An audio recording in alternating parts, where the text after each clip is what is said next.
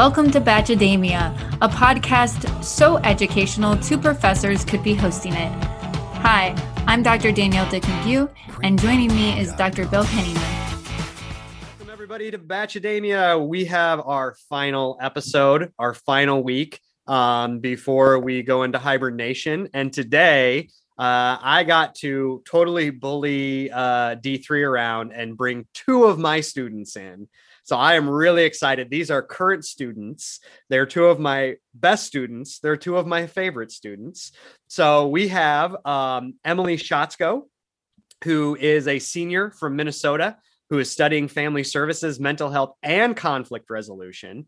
And then we also have Johnny Hill, who is a senior from Denver, Iowa. She's majoring in family services, minoring in mental health. She plays soccer for UNI. So, and if you don't see Johnny on the screen, if you're watching this on YouTube, she is saving up her bandwidth for all of her hot takes. So she has her camera off.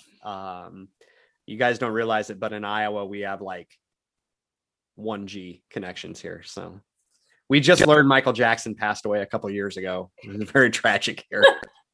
But I mean, doesn't Cedar Falls though have the second fastest internet in the world? Yeah, we actually have really good internet here. So I probably shouldn't be ragging on us. So Johnny, what do you want to tell us about yourself? I mean, I don't know. There's not much to really say about me, honestly. I think I'm just a pretty chill person. I feel like I don't do anything wild. I don't know.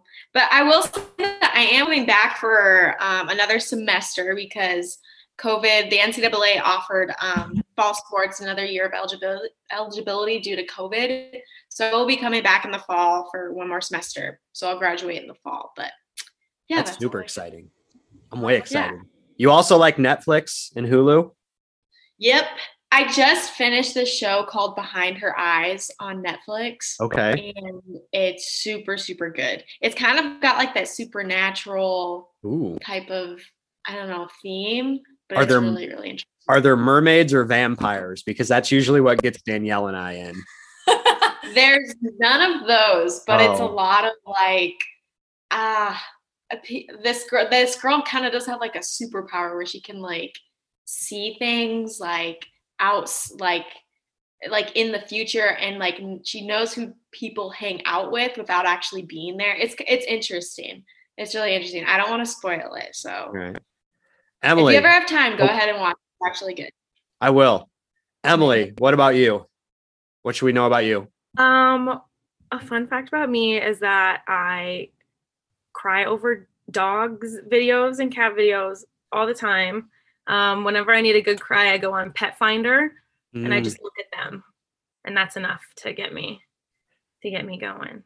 Just wait till you have expendable income and you go from crying to adopting, and that's how we have 5 pets. So yeah, I've been trying to sneak around my landlord and adopt one, but I'm not trying to get kicked out right now. So we'll get there. I will get there. I'm going to be a cat lady for sure. Love it. Okay, so we start every episode with a question for our guests. So what character from film or literature would you be unwilling to have at your fantasy dinner party? So, there's everyone's always what 3 people would you have at your dinner party? I want to know who you're hard pass on this person from literature or TV. Mm-hmm. Mine is Will Schuester from Glee. Ooh, okay. I'm not inviting that man anywhere in my home. Mr. Shu? Yeah. Wow. I did not expect that one. Weird. No, yeah. He's not coming anywhere near me. No, ma'am. Johnny, what about you?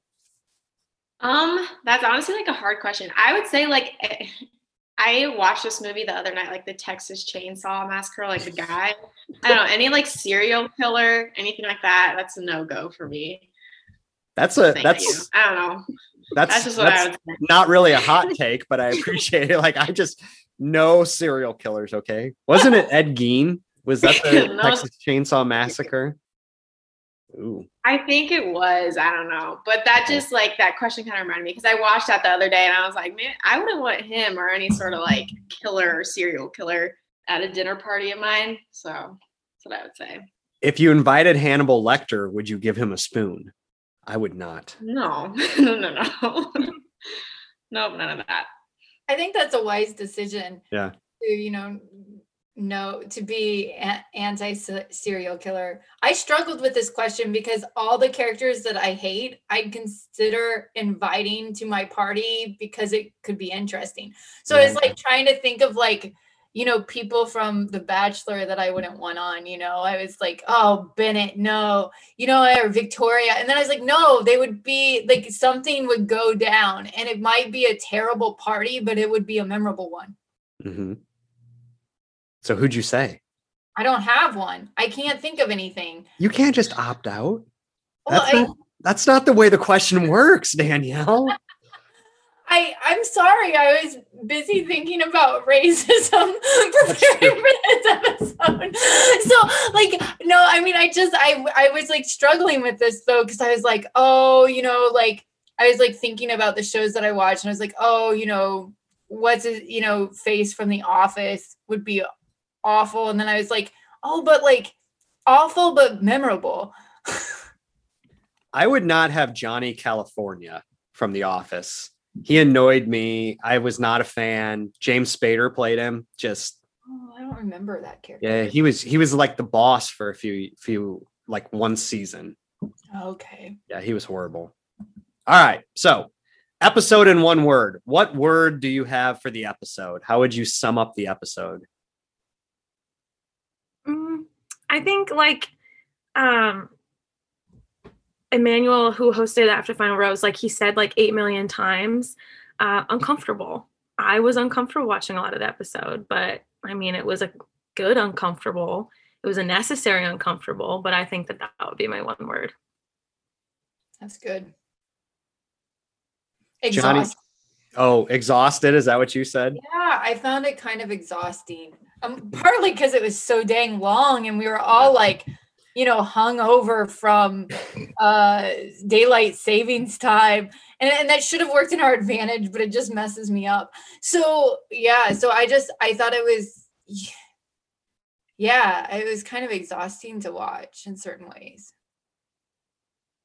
I would say, I don't know, those are two very good words on how to describe it. I would say like unpredictable too, just because like it was so like, I don't know. And as you watch like the episode, he kind of goes back and forth, but I think it's just because like he's getting different like point of views from other people, which I know it could be kind of like when you have someone saying one thing, another person saying another thing, and you're kind of just like confused with your emotions. Sometimes it can just be like, you don't know which way this is going to go or how this is going to turn out. So I would say like unpredictable, but also like what Emily said, like uncomfortable. Cause obviously like I felt kind of uncomfortable too, like watching it. So yeah. That's how I would describe it. Emily stole mine. Uncomfortable was for sure how I felt, especially the very last, we'll talk about it, the After the Rose part where the two of them, Rachel and Matt, were there. That got uncomfortable. So, all right. So we all felt awkward. Let's start with the episode. Yeah. So that starts out with Emily. Rachel and Michelle both meet Matt's family. I'm going to combine some stuff on the list here. Compare and contrast. What did we think about them meeting the family? Any thoughts or takeaways on either of them? Do you think one had a better relationship? We did a poll and Twitter, about 60 some people on Twitter felt that Michelle's mom, I don't know why I keep saying Emily, Michelle's mom, Matt's mom preferred Michelle. I'm going to get this, y'all. It's like we get 3 words, more than 3 names, and I can't handle it. I think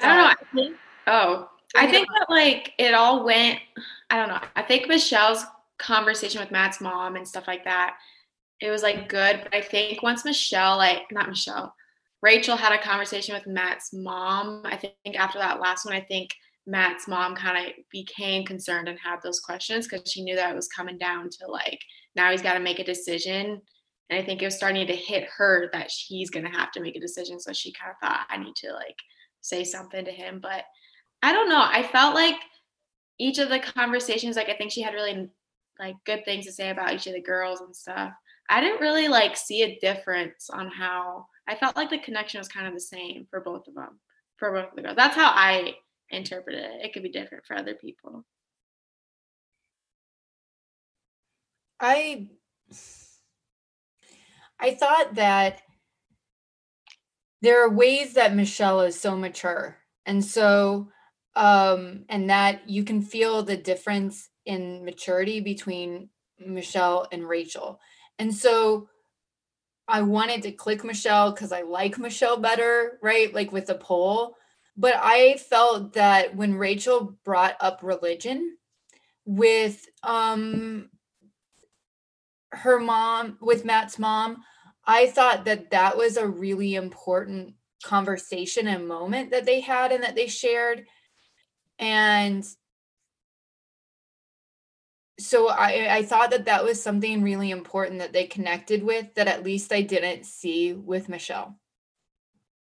Right. That was something I noticed too, that like religion can be such a bonding experience for people when they share it, and it can really guide like the ways that a family operates, whether positively or negatively.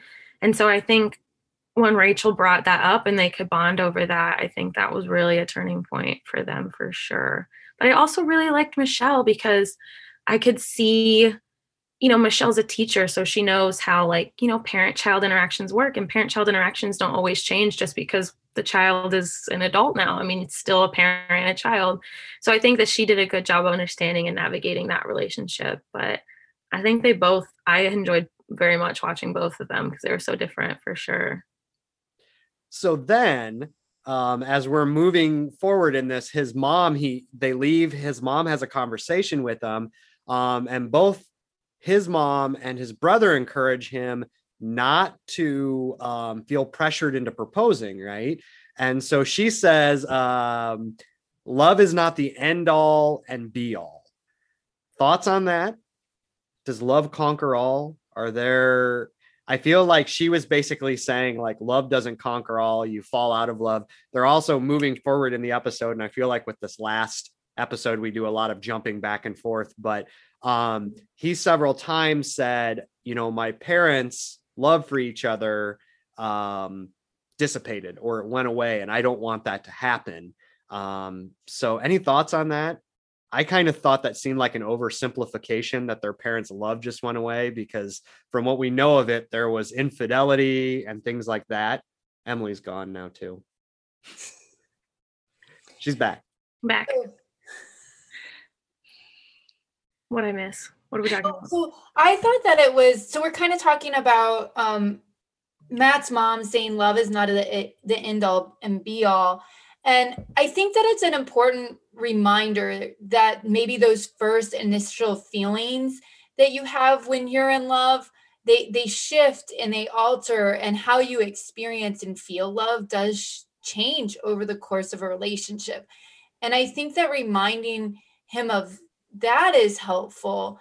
But at the same time, I do think that life does get hard, and it's that commitment to loving each other that sometimes can like push you through.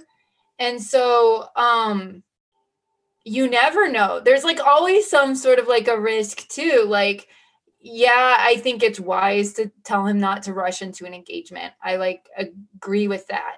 But I also think if you've been together for 3 years and you get engaged, there's still an element of risk there. And there's no point that your relationship may not shift or change or get altered. So like this idea that like, I'm going to wait and I'm not going to be engaged, or I'm not going to get married or anything like that until like, I know my future is for sure, it's never going to happen. So I don't know. Emily, Johnny. Oh, Emily's gone again. Johnny, what do you think? I don't know. Honestly, like when she said that, like it was kind of like a deep, I don't know. thing that she said, and it kind of like made me really think about it, honestly, just because like, granted, like I'm still kind of, I don't know, like I would say like I'm still kind of young, so I'm still kind of learning on like what love is for some people, because you know people have different experiences, and like Matt's mom obviously like had a different experience and how other people like perceive love, and I think there's just I think people have different ways on how they perceive love just based off like their own experiences and stuff like that. Like I do think that love is like really important, and it can, I don't know, hold relationships together. But like I think something that I've learned like growing up though, that like you can like love someone obviously, but sometimes like you kind of, there'll be times where maybe you're not in love with someone. Like you'll always have that love for someone, but sometimes people do fall out of love with other people or in love just because maybe they're growing and they're changing and they're experiencing the things that they want to experience and stuff like that. And I don't know, I think like that's kind of just like her message, like because Matt is still young and he's still kind of learning. So like I think that's just kind of like the message that maybe she was trying to portray to him, that, you know, like things can change over time. But I do agree though that, you know, maybe rushing into a proposal is probably not like the best thing, because I think I don't know, just watching like The Bachelor, like sometimes I'm just like, how do you know that this is the right person for you with only in that like small amount of time? Yeah. Like I get like, I'm just like, wow, like after only like a month or two, like that's crazy that you're just like, oh, I'm ready to marry someone. And I guess like for me, I guess when you know, I don't know. I don't know either. I have no idea how that works, but like. But it's not really even a month, because it'd be one thing if it's like I meet somebody and over the month we spend hours together, but their time is so controlled. Yeah, definitely. I don't know, I don't know. I guess, and people are different. For me, I don't know. The amount of time that they have, I don't feel like it would be enough for me to like really know if I'm in love with someone. I could care deeply about someone, but I don't know if I'm in love within that short amount of time period.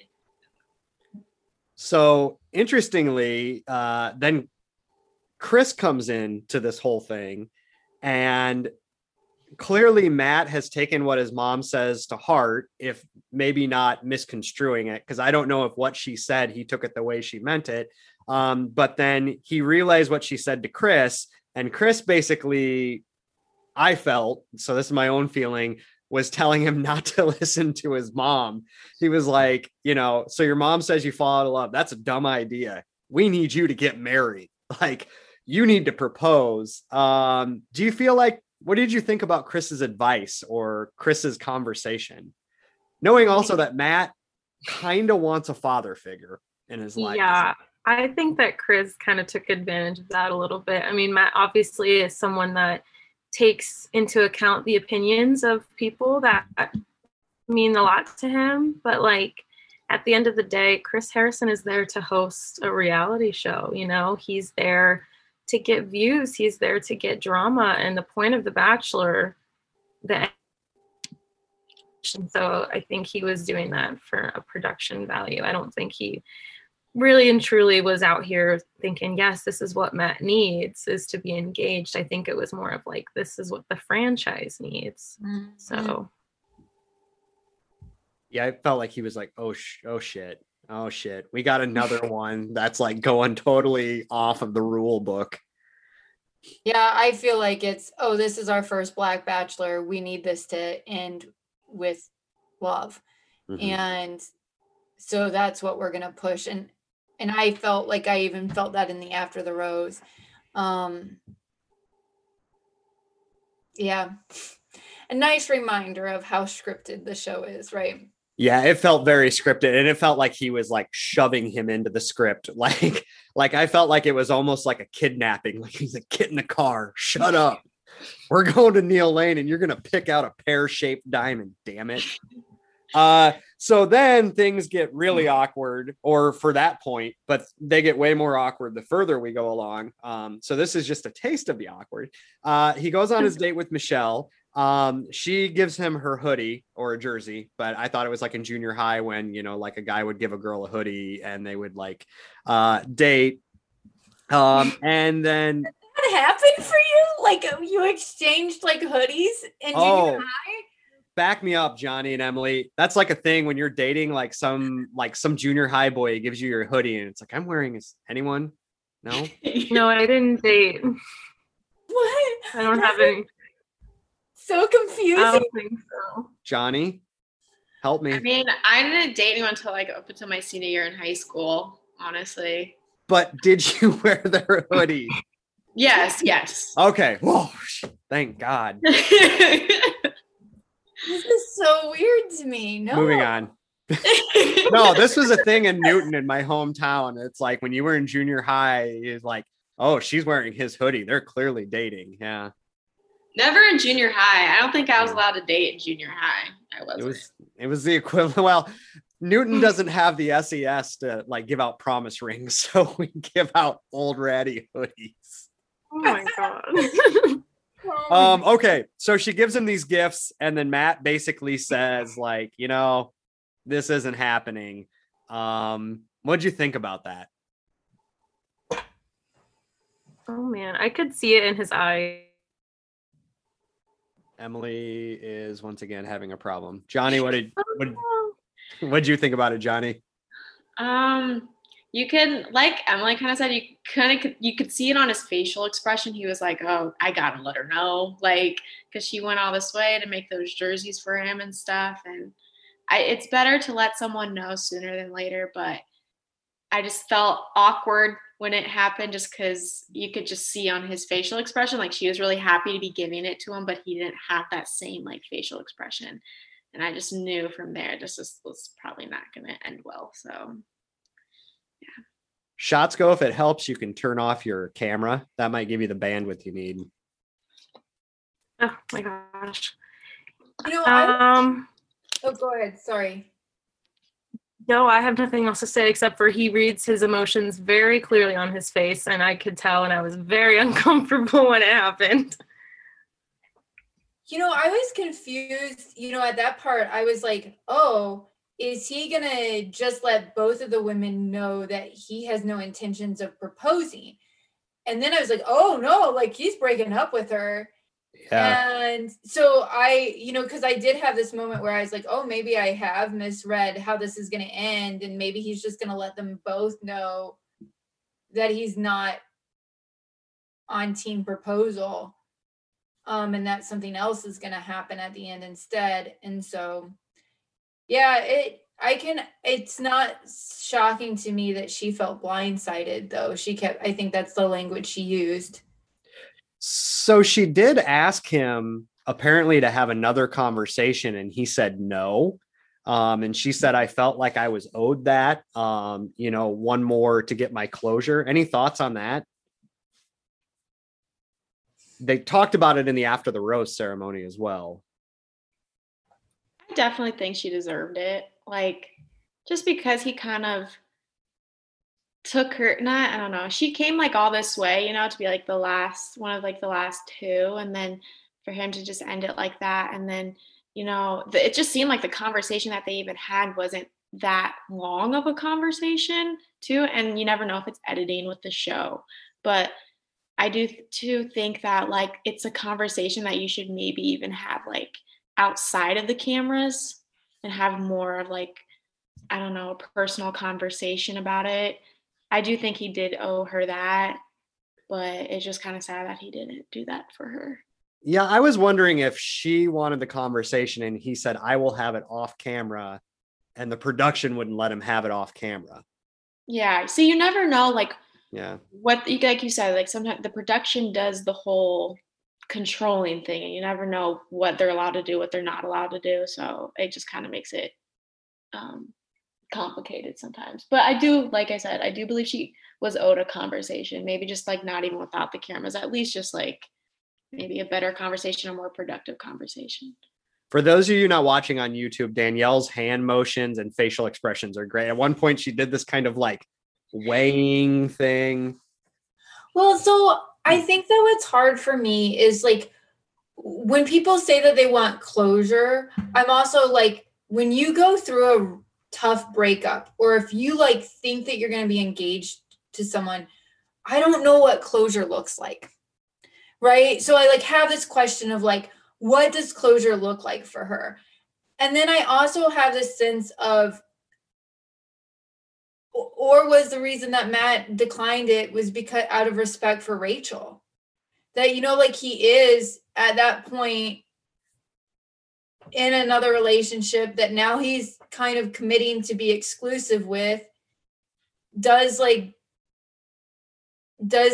you know, do you say no because you don't want that to turn, even if she says, hey, this isn't about me trying to like get you back or anything like that, do you not want to open up that door? Do you want to be clear to the person that you're with that you're, you know, like that you don't have feelings for that person? Because so like, I don't know. I think I just have to ask a whole lot more questions of both of them to figure out maybe where I would stand on this. Shots go. Thoughts? Is Emily even alive? I think we might have lost Emily for good. It's been great knowing her. I don't.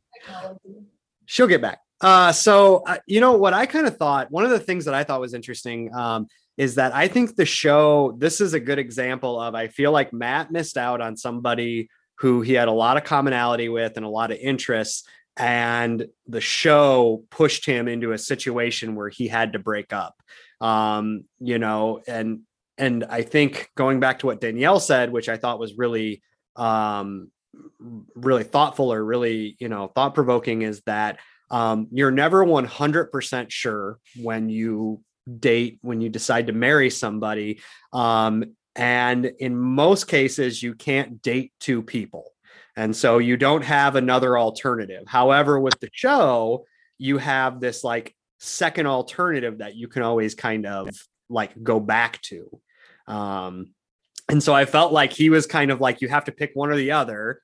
And so he's like, well, I think I might like this girl more because I'm further along, but had him and Michelle had forever, you know, and they're at a normal dating pace, maybe that would have worked out better. So I do have an extra credit if anyone would like to hear it. I'm calling this one, So You Got Dumped. And it's all about breakups and what happens after a breakup. First thing I'm going to tell you, breakups happen a lot. So if you get dumped, you're not alone. It happens to everybody, almost everybody. Emily's back. Emily is back. Hi, Emily. I'm on the phone now. All right. So most people get over breakups. That's the first thing that we know from research. It's harder the longer the relationship is. It is harder the more you had in common with the person.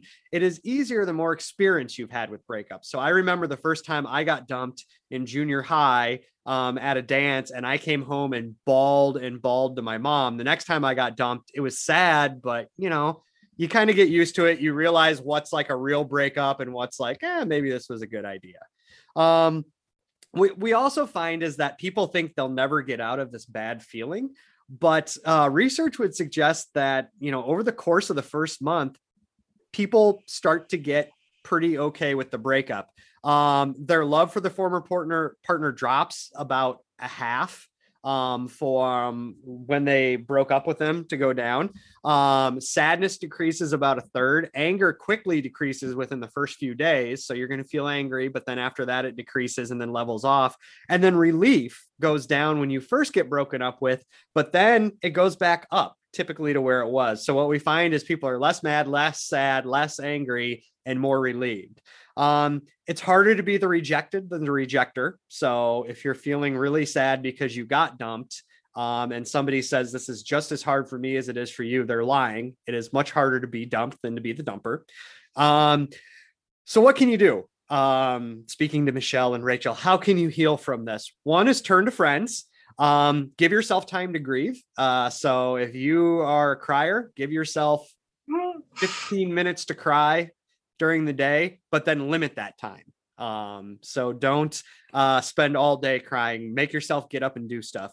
Balance the good and the bad about the relationship. So what was good, what was bad? How are you going to think about that? And then what we found is that rebounds are not the worst thing in the world, as long as they're not destructive. So it is okay to go out and date several people that you have no intention of marrying just for a fling. What you shouldn't do not stalk them on social media. What we find is comparison is the thief of joy. So you see them with other potential mates and it's going to probably spiral you. Participate in prolonged interaction with them. So back to Danielle's point about what does closure look like?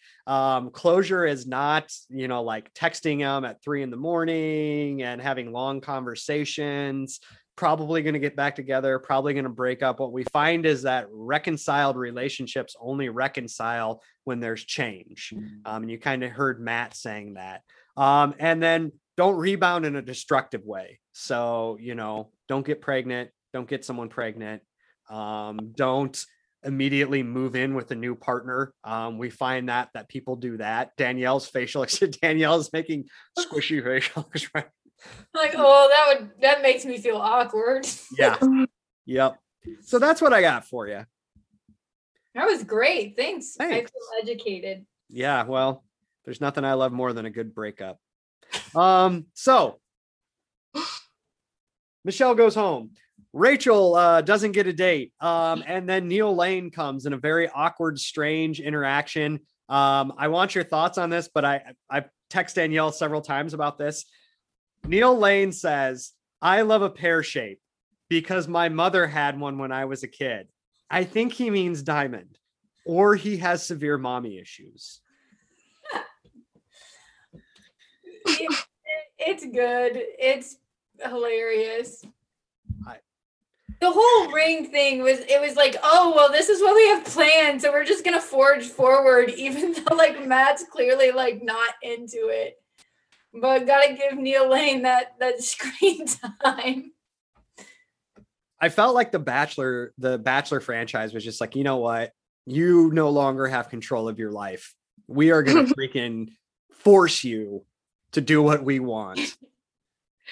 Yeah, I would have had a full-blown anxiety attack if I was sitting there like, oh, am I ready for this? Am I ready to make this commitment? And then all of a sudden they were like, here are some rings. And I probably would have cried. I don't know how Matt didn't do that, but that would be very, very, very overwhelming.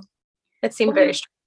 You even saw like when he ended things with Michelle, like he was obviously like distraught and upset, and he talked to Chris and he said, I don't know what I'm feeling.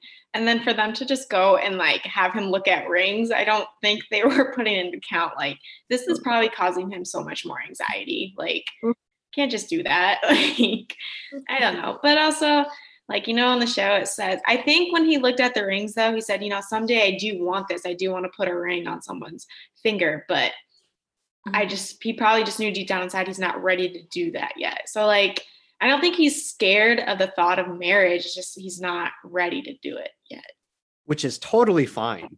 Like, That's the thing. That's my one thing about the show that bothers me is that there's this force, like you have to get married. You don't even have to get married. Like you can live together without being married. There's no, like, I think people forget that, yeah. And like too, so I started watching The Bachelor when Colton like came on. So that was when I actually started watching like The Bachelor, The Bachelorette. And I was always just confused on like, why can't they just like be girlfriend and boyfriend? Why does it have to be a marriage or a proposal? Like this is really fast. And I was still learning the ropes of like The Bachelor, The Bachelorette, how it goes. Cause I was starting to watch it with my friends and stuff, but I was just really surprised. I'm like, why do they have to push them so badly to get engaged at the end of it? So then kudos to Matt. He sends what I think sounded like a ransom note again to Rachel and was like, meet me by the lake. I don't know where the lake was. Yeah. And then he basically says, I'm not going to propose, but I still want to be with you. And then they live happily ever after, sort of. Thoughts before we move on to the final rose? I mean, like Johnny said, I think that's a completely realistic approach to take. I mean, you're in a bubble of The Bachelor and everything is so glamorous, and you have like producers and you have assistants, and you have staging and scripts. And so I think that like the thought of people getting engaged and then just moving on with their lives and not seeing how they work outside of the magic of it, I think that is completely realistic. And if someone were to propose to me after probably hanging out with me for about 5 hours, I would be. So I think that it's a good call, and I think everybody should do it. Agreed. And Yeah. Rachel handled it well. You know, for like in general, not being as big of a Rachel fan, like she didn't seem disappointed that he wasn't proposing. She seemed to be happy that he still like was choosing her and wanted to have a relationship. I wonder sometimes if there's relief on like her part. Like she felt like I'm going to have to say yes. And I feel like whoever is not the primary, like the bachelors or the bachelorettes feel like they have to say yes no matter what. So I wonder if she was kind of like, okay, we can kind of like take this at a slower pace. So we go to the after the final rose. Matt and Emmanuel sit down and they have a really, I thought, powerful conversation about the weight of the social justice movement and within the Bachelor franchise, and feeling like they have to represent the African-American, the Black culture to everyone in America, because this might be the only time they have experience with that. Thoughts, anything that came to mind when you watched that? Anything, feelings that came up? I felt like I learned a lot. Yeah, one thing that really stuck out to me was just the burden that Matt was carrying. He talked about it, like the burden of all that representation, like the fact that he might be the only Black person that these people see in their lives, like on TV. And I just think that must just be exhausting. I mean, to think about not only how you're being portrayed over TV, but also how like your entire culture is. And so I can only imagine like exhaustion that he felt having that representation on his back. But I commend him for like his vulnerability and his transparency, but he looked exhausted and he looked in pain, and I felt for him for sure. I really appreciated the conversation because I think for me, it was the moment where he was like, like this show is already kind of hard enough, right? Like you're supposed to fall in love in this weird situation. And that's a lot of pressure. And he's like, but I didn't get to just do that. Right. Like I also had to represent a group of people. I had to represent and navigate a really controversial social issue. I had, like he had to navigate all those things. And I think that that's an important reminder that many people of color are kind of holding those multiple like roles and burdens in a lot of spaces right now. Like whether it's in the office and you're like, like that this isn't just The Bachelor too, right? That like, this is like a burden that I think sometimes, like that Black people don't just get to do their job, that they have to do their job and always be representing how Black people do work or, like things like that. And I think that was an important reminder. Johnny, anything to add?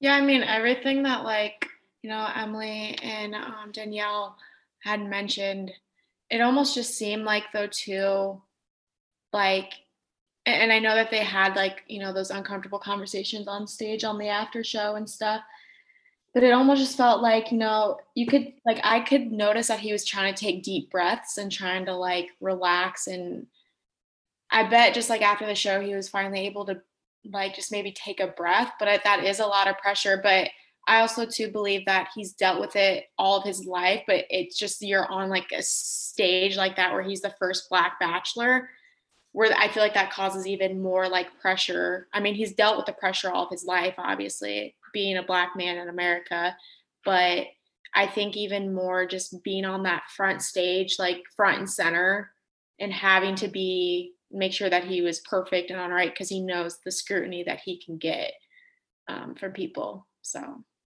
I thought he handled it very well. Mm-hmm. So then Rachel comes out and they talk about, what she's done in the past. And so we talked about that in previous episodes, but she had pictures of her at an antebellum themed sorority party.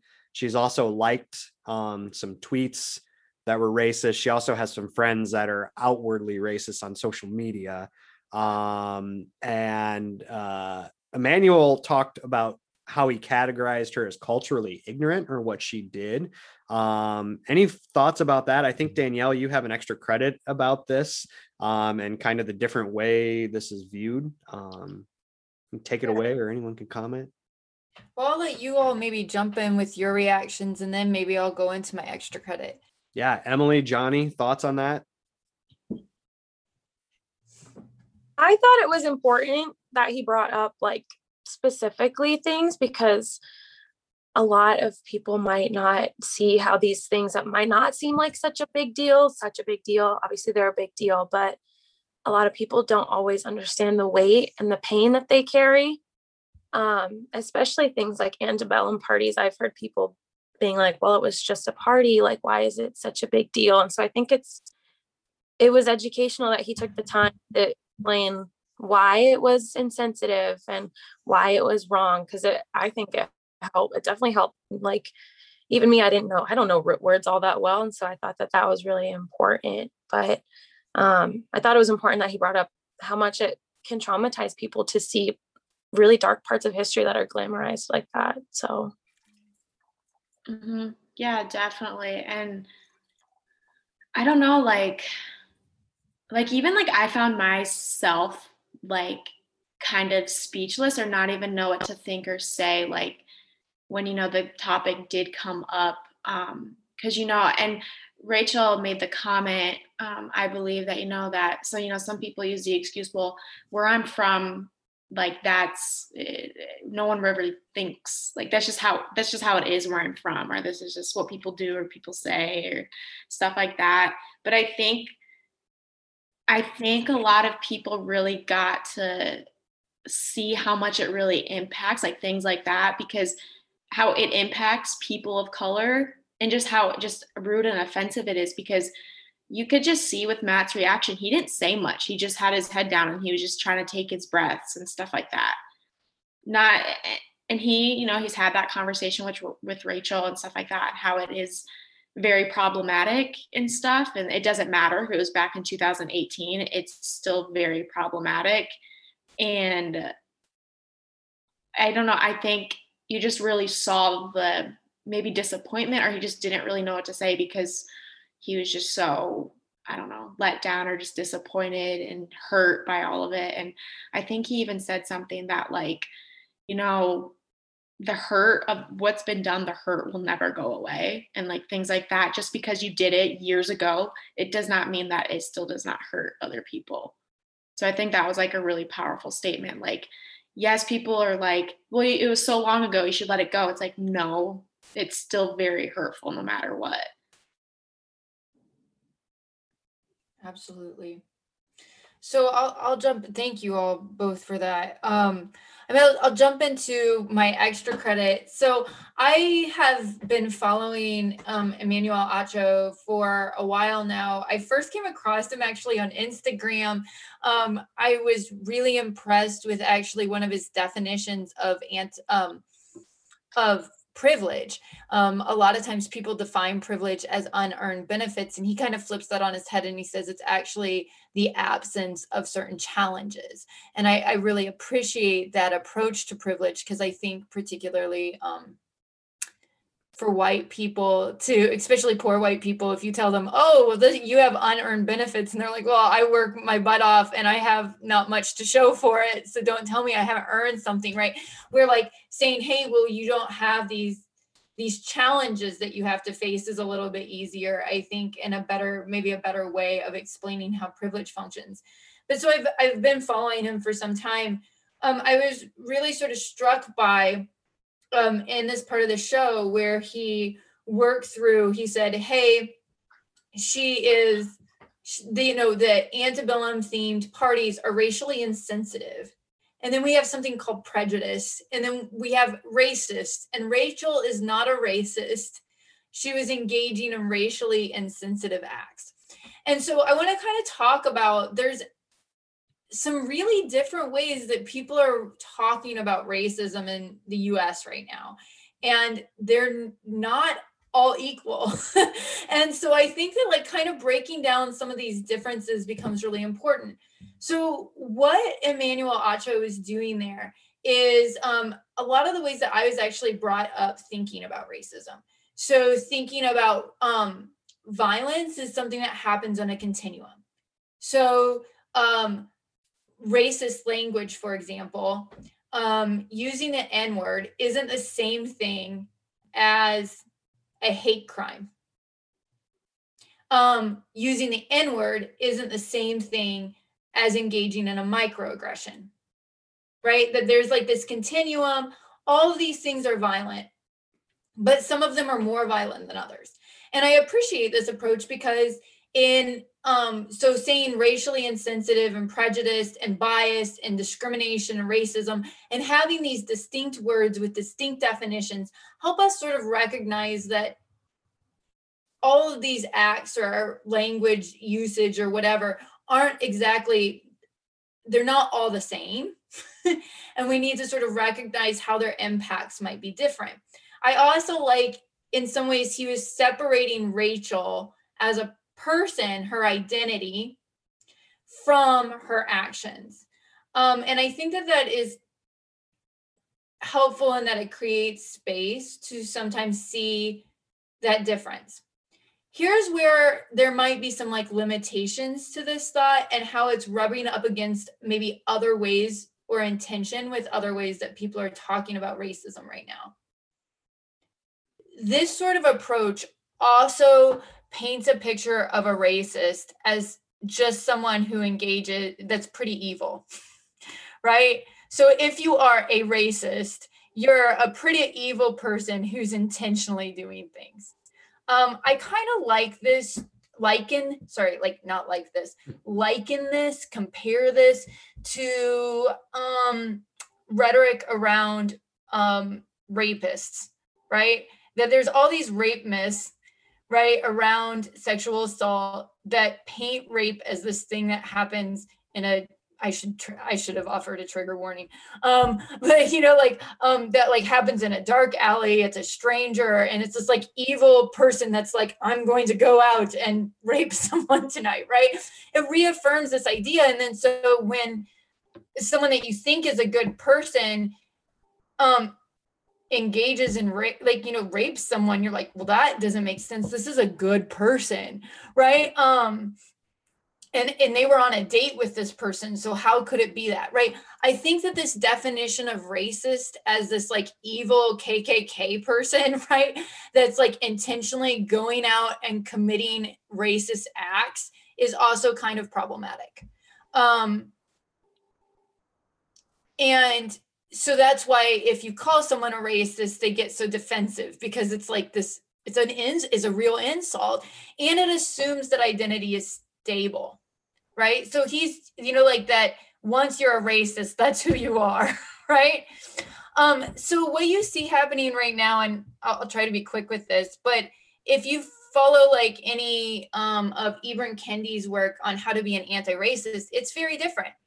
It's either you engage in anti-racist behaviors that push up against racist culture, or you are upholding racist culture. So in almost everything that you do all day long, you are either upholding cultural and systemic structures, or you are pushing against them. Now, I have an issue with this because it's like a very either or sort of a thing, and I tend to be a both and kind of girl. But what that means is that in any situation, in one moment, you could be engaging in racist, you know, something that's upholding racist structures, and then the next minute, not. So that you're kind of are both and all at once. And what it calls attention to is this idea that most racism and racist behaviors are unconscious. That it's things that are so embedded in our culture that like it's not this intentional act. Most of it. And so it calls upon us to be really vigilant because so much of it's invisible that we have to do the work of first making it visible and then tending to it. And this is a very different way. This sees identity as constantly in flux. It means that, like, in his own writing, he's a Black man who talks about ways that he's been racist. So it sort of says, like, we're kind of being racist all the time because we live in a racist culture. And that's a very different approach than what was happening with Emmanuel Acho. And so I guess, like, my advice to you all is, as you're, like, kind of moving through these things, to ask yourself, like, what are the distinct different ways that we're defining racism and racist? What are the strengths and maybe the weaknesses of each, or limitations of each of those approaches? What does that afford us? Like, what does it allow us to intervene? How does it call forth different actions? But also think about, like, how does it, like, what are the underlying assumptions about how power works? Who gets power? How do you, like, once you have power, do you just have it? How do you lose it? How does it, is it something that's stable? Same with identity. Is culture stable? Is identity stable?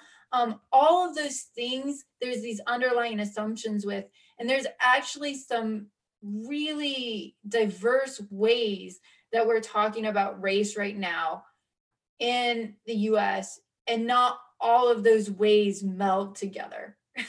There's some tensions there. So I just wanted to point that out because it was something that I was really aware of in that moment. And that's my extra credit. Good. Thank you. Sorry, I talked a long time. No, that's okay. So we have short time, but the the season kind of wraps up with a very awkward situation where Emmanuel tells them this could be the last time they ever embrace. And then Matt is very quiet and they don't. Any last thoughts about this? Anything you want to do to put a very strange bow on it? One thing I wish, so when Rachel was talking about her unlearning and relearning process, she said, I could list all of the things that I've done, all of the podcasts I've listened to, the documentaries I've watched, the books I've read, and then she didn't list any of those. And I thought that this would have been a wonderful time to kind of, pass the mic and amplify voices, podcasts, documentaries, books, activists, organizations that are doing the work and helping people. It would have been a great time to include information on, like, diversity and equity, to, like, help people that are watching that maybe this is their first journey into unlearning and relearning. I think that could have been really helpful. I wish they would have done that a little bit more. Agreed. Johnny? Yeah, I mean, when she mentioned all those, like, you can, and it's good that, that she said that she has been trying to learn by watching those documentaries, reading books and stuff like that. But it truly comes down to, like, your actions on what you want, what you plan to do with it. You can talk all this talk that, I'm trying to do this, I'm trying to do that. But, like, what are you doing physically to try to change and be better? And I don't think, Matt was, like you said, he was really quiet, but, like, and I know that Rachel was crying, but at the same time, like, he's not responsible for her tears. She did that. It's her actions that caused, like, just because you're crying, but, like, just imagine how hurt Matt feels and like Matt said, that he just doesn't think she understands what it means to be Black or be a Black man in America. And that's really important, especially if you are dating someone who is Black and of color and stuff like that. So I know he's gotten a lot of pushback that he didn't stick with her, even though she's doing this work. And I think that what Johnny is saying is really important, that we also didn't get to see the conversations they had, but he alluded to them. And he basically said, you don't understand why what you did was offensive. And she apologized several times in a roundabout way. And I think people should remember that, you just see the tip of the iceberg. I'm sure they had a lot of really tough conversations. So yeah, definitely. And that was something too that, like, me and my friends kind of talked about, because we said we don't even know how that conversation went, because you never know if it went good or if it went bad. But it almost just seemed like there may have been a conversation where maybe it was like a tough one, maybe, possibly, not sure, but it almost just kind of seems like she's got a lot of work to do. And I think you could kind of see that expression on his face. Yeah. And I'm proud of him for, definitely like standing up for himself and stuff like that. So season and statement as we wrap it up. I'm going to say with kudos to Matt for sticking to his guns. I was very impressed that he did not get pushed into this, like, you have to get engaged. And he did a good job, I feel like, of being true to himself.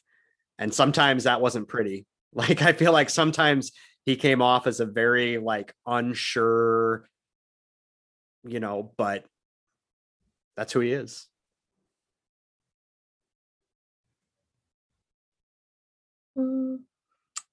What's my season? My season of statement is that there is always more to learn about everything, especially in like conversations surrounding race. We might think that we are educated, but there's always, another perspective we can listen to, another activist, another organization, things like that. I certainly learned a lot from this season. So I feel like too, like this season, like The Bachelor and The Bachelorette, sometimes like a lot of these things don't seem real, but I definitely think this was a season where reality set in for a lot of people. Like, I definitely think you get to see a lot of the real world problems and things like that we still face. So I feel like this season was the most real that I've watched. Johnny, I'm so glad that you said that, because my statement was going to be like, sometimes reality TV is an escape and sometimes it's just more reality. And because I do think that part of people's frustration is that they kind of go to these types of shows to escape. And I think people were frustrated. And part of the reason it was exhausting is because the world is exhausting right now. And you are seeing that reflected in the show. And, at the same time, like, I'm still struggling through, a lot of people are boycotting the show right now because of how the franchises handled race. And I think boycotts can be a really powerful way to make statements. And I think you should always kind of put your money where your values are. So like, I support that, but I also think that it has been an incredible opportunity to see these sorts of things navigated in a really messy, like, I think like sometimes that's the frustration too, is that like people don't navigate them perfectly. But I think like that's also where some of the learning comes from, is like how freaking messy and complicated and hard and heartbreaking working through these things can be. Yeah. There's not always a nice bow on it. Like life is like that. So Danielle, quickly before you go, because I know you got a meeting, Katie and Michelle, they're the new bachelorettes. Are you re-upping? Are we going to do this again? Oh yeah, you in? All right. Yeah. I got nothing better to do. I work at a university. Hopefully no one heard that. So Johnny, Shatsko, you guys get the last word. Who do you want to shout out to? So when you tell your friends to listen to this is the payoff for them. I want to give a shout out to my little brother and all of the grocery store workers out there who have been butts off this past year to keep us all safe and healthy and fed. So shout out to Sam, even though he never responds to my text messages. It's fine. Come on, Sam. No. Thanks, Sam. Is he going to be a UNI student? No. Sam, the University of Northern Iowa has many wonderful opportunities. Go ahead, Johnny.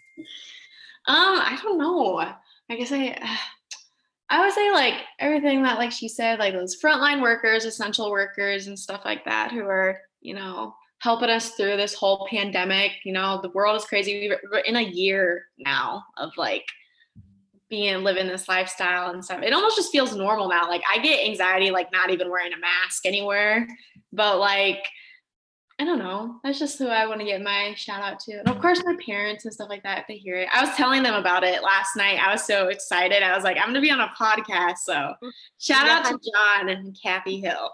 What were you saying, Emily? I said, hi, Mom. Hi, Dad. Hey, what's up? parents are our largest listening demographic. So that's it. Thank you everyone for sticking with us for a whole season. Thank you, Danielle, for being a great co-host. And thank you to my students. We get to do what we love because you all come to our university. So thank you, Johnny and Emily. We appreciate you. That's it. Thank you. Happy St. Patrick's Day. Woohoo! Wear that green. You've been listening to Batchademia with your hosts, Doctors Daniel Dick McGew and Bill Henniger. All opinions expressed on this show are solely the opinion of the person who spoke them. If you like our podcast, please consider following us, leaving us a 5-star rating, and a positive review wherever you listen to your podcasts.